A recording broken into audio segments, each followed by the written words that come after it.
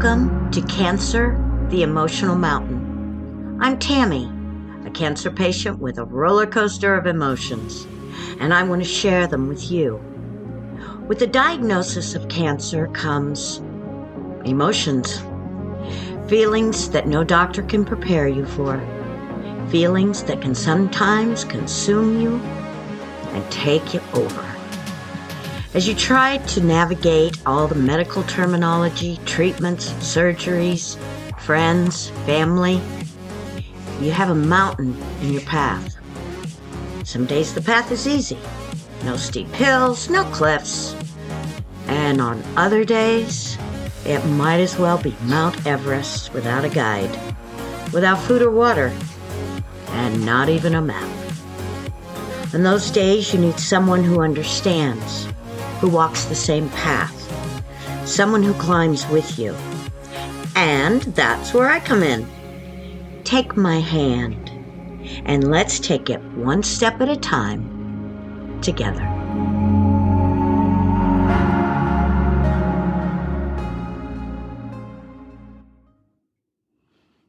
Eat, get well soon, and oh, just shut up.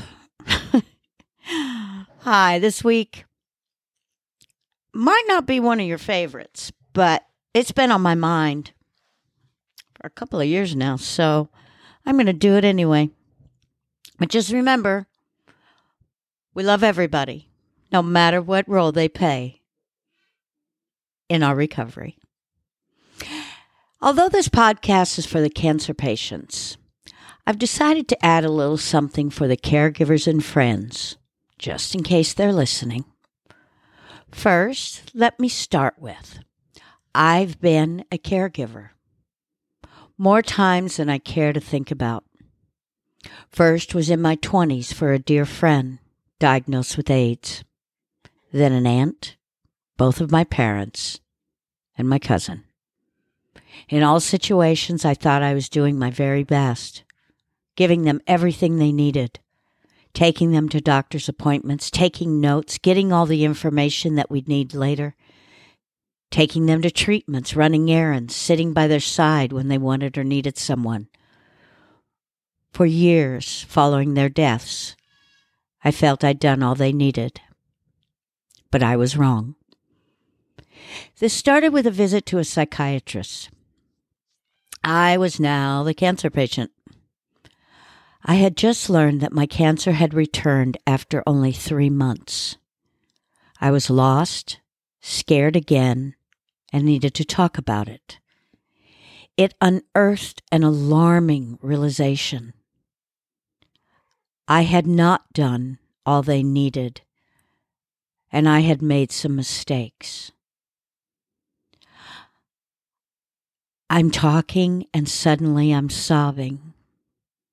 I did not do my very best for them. And I'm telling you this because I've learned by being the caregiver and being the patient and listening to others. I'm not trying to be mean or judgmental, and this might sting a little if you're a caregiver, but you need to shut up. I know you're probably thinking, what? She doesn't know. But let it sink in for a minute. If you're not a cancer survivor or a patient currently being treated, you don't know. I'm going to repeat that. You don't know. Only the patient knows. Only the person who has cancer inside of their body is getting treatments that are harsh, invasive, and painful. No. I know you're freaking out. I know you're scared. That's normal. In fact, if you say you aren't, I'm concerned about you. Yes, they need you. Yes, taking them to doctor's appointments and treatments and listening and taking notes is key. Trying to navigate everything when you don't feel good is very hard to do. But there's one thing you shouldn't be doing. Don't talk for them. Don't tell the doctor everything you're seeing. Let the patient tell the doctor what they're feeling. Oh, well, here she just doesn't feel good. I'm with them all the time. I see what's going on. That may be, but you don't know everything they want or don't want.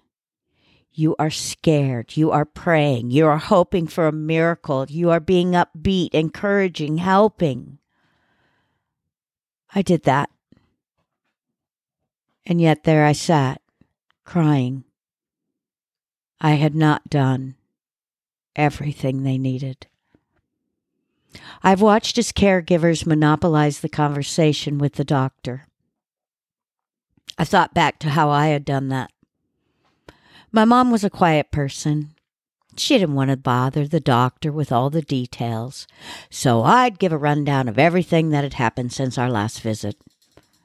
And since she just sat quietly and let me, I thought I was helping. Now I realize how I should have looked to her, read the room, so to speak. There are so many emotions that go with this disease, and they aren't all yours. And you have to let the patient have some control because they already feel like they have none. Recently, as I've been working at the cancer center, I've heard caregivers doing the same thing. He's not eating well. I've tried everything. He just won't eat. She says she doesn't have that much pain, but I can clearly see that she does. So what's the harm? It's true. The harm is that the reaction the doctor may or may not get. Some doctors are wonderful, have the time and care enough to confirm everything with the patient. Others may be rushed, running behind, take the caregiver's word for it, and carry on. I keep hearing from caregivers. I've been a caregiver many times. I know how they feel. No, you don't. I had no clue. And it was my parents. I'm an only child. I am the person they trusted most in the world. And I had no idea how they felt. I don't care if you're a doctor, a nurse, an administrator that's worked in oncology for 40 years. If you haven't had cancer, or the surgeries, the radiation, and the treatments, and the chemo, you have no idea. I can't stress that enough. I can look into a patient's eyes and see that they aren't going to say anything to go against the caregiver. Their eyes are sad. Their shoulders are slumped. They just want to go home. So now that I've probably hurt your feelings, you disagree, etc., here's what you can do. Listen. We are still the same person that we were before cancer. We've trusted you with so many things.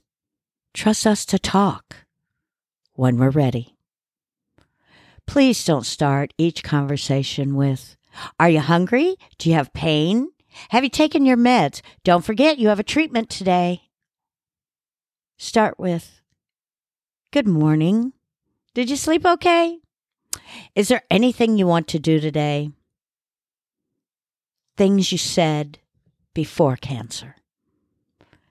If you're already doing exactly this, I virtually hug you and thank you.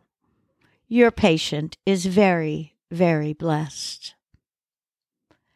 Now let's talk about friends. Whew. Here's something I never thought would happen. And my new cancer friends have confirmed this many times over. You'd think cancer was contagious the way some friends disappear. Either they can't handle it, or they're afraid you'll want their help. But after the initial, "I am so sorry, is there anything I can do?" there's crickets. Life is busy. We are all busy. There is no way a patient thinks that everyone's world should stop and that we get all the attention. But what they didn't bargain for is that you would never even text again. I'm a firm believer that friends are sometimes just for a season. They come, they go, as do you in others' lives. But for those who have forgotten their cancer friend, please don't expect them to rally around when they're well and you have time. These are excuses, just excuses. I don't know when to call you that you'd be up for a chat. Funny, that never concerned you before. If I'm not up for a chat, my phone goes to voicemail. I get texts even when I'm not up for it. I am so blessed. I have those great friends that have stayed in contact. A simple "have a good day" text gives me so much joy. And I know I'm on their mind. And no matter how I feel, if I'm awake, I respond. It's the ones that say, "I'm going to call you," and they never do.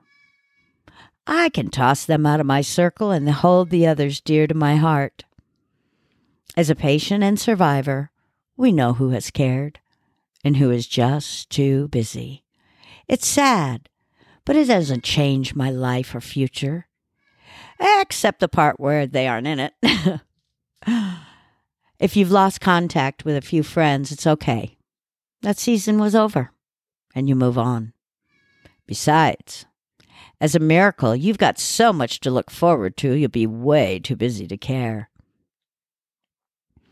Now, the wonderful souls who are nutritionists, we love you. You bring insight and information some patients find truly valuable and would never have known.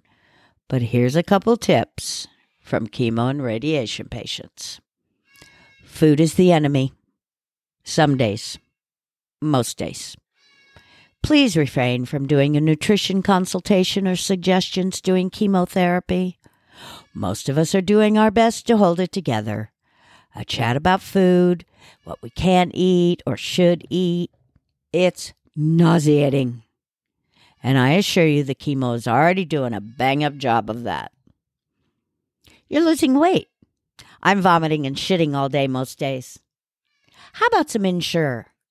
How about I ensure that I puke it all up over you? These pep talks are held during infusion. How about another day that would be more successful? Before infusion, days after, and never, not ever, after an infusion. I've got to get home and blow chunks. Also, a plastic fork will not trick anyone into believing they don't taste metal. If a patient has told you it does, that's because they're trying to be nice to you so you'll stop talking. And they don't want to tell you how stupid you sound. Forks do not have flavor. Chemo does that. Just saying. To healthcare workers and administrators, please, for the love of God, leave the perfume at home. It's for date night, not healthcare. There isn't enough Zofran on the planet when someone clouds you with a heavy dose of sweet, cheap perfume. And while we're getting chemo, it's all cheap smelling. I don't care how much you paid for it. And for my last and final bitch, never, another not ever, respond to something a patient says with, "I know how you feel. I know what you're going through." Even as a cancer patient, I have no idea what another patient is feeling, and I wouldn't dream of saying so. Here's something I found that I really liked. I can continue life as a happy person, even if I miss my old friend. I will no longer entertain my mind with regrets of that person when there are new people eager to befriend me. I want you to stay strong. And remember, take care of yourself first, then the others. And don't be afraid to say, Shut up. If you'd like to join the free Facebook group, it's called Cancer, the Emotional Mountain.